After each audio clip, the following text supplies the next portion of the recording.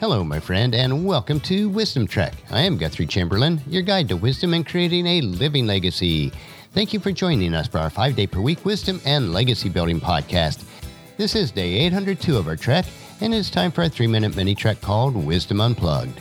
This short nugget of wisdom includes an inspirational quote with a little bit of additional content for today's trek. Consider this your vitamin supplement of wisdom for today.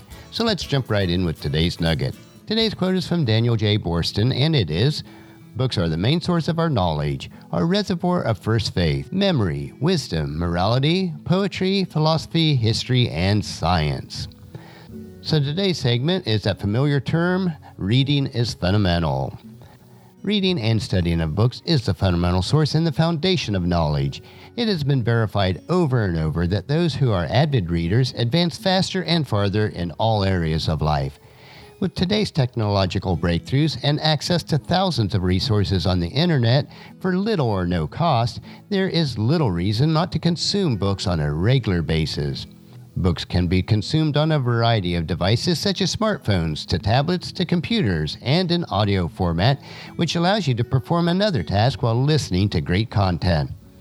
Here are some practical ways that I have found to be successful in maintaining a steady habit of reading or listening to a variety of information. I listen to my Bible reading, devotional materials, emails, and podcasts while I exercise first thing in the morning. Since I work at the computer throughout the day, many days for up to 12 hours, I am able to consume vast amounts of information about a variety of subjects. I also listen to many audiobooks while driving, working outdoors, while cooking dinner each night, and while renovating the various rooms inside our home. If you prefer or enjoy reading from a physical book, set aside planned time each day to further your knowledge and learning. Books are also a great source of relaxing while enjoying a great mystery, sci-fi thriller, history, or any other genre of books. Create a habit of reading physical books or listening to audiobooks on a daily basis. It is an investment into your future self that pays huge dividends. This is the type of study that God commanded Joshua before he led the Israelites into the Promised Land, as we read in Joshua chapter 1, verse 8. Study this book of instruction continually. Meditate on it day and night so that you'll be sure to obey everything written in it. Only then will you prosper and succeed in all that you do. That's a wrap for today's Wisdom Unplugged. If you enjoy these quotes, I have created and published a searchable database of over 10,000 quotes that I have collected for many years.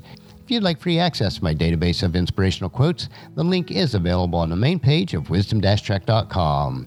And just as you enjoy these nuggets of wisdom, please encourage your friends and family to join us and to come along with us tomorrow for another day of Wisdom Trek, creating a legacy.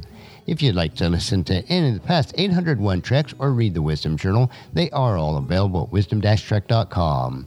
And thank you so much for allowing me to be your guide, your mentor, but most importantly, I am your friend as I serve you through the Wisdom Trek podcast and journal each day.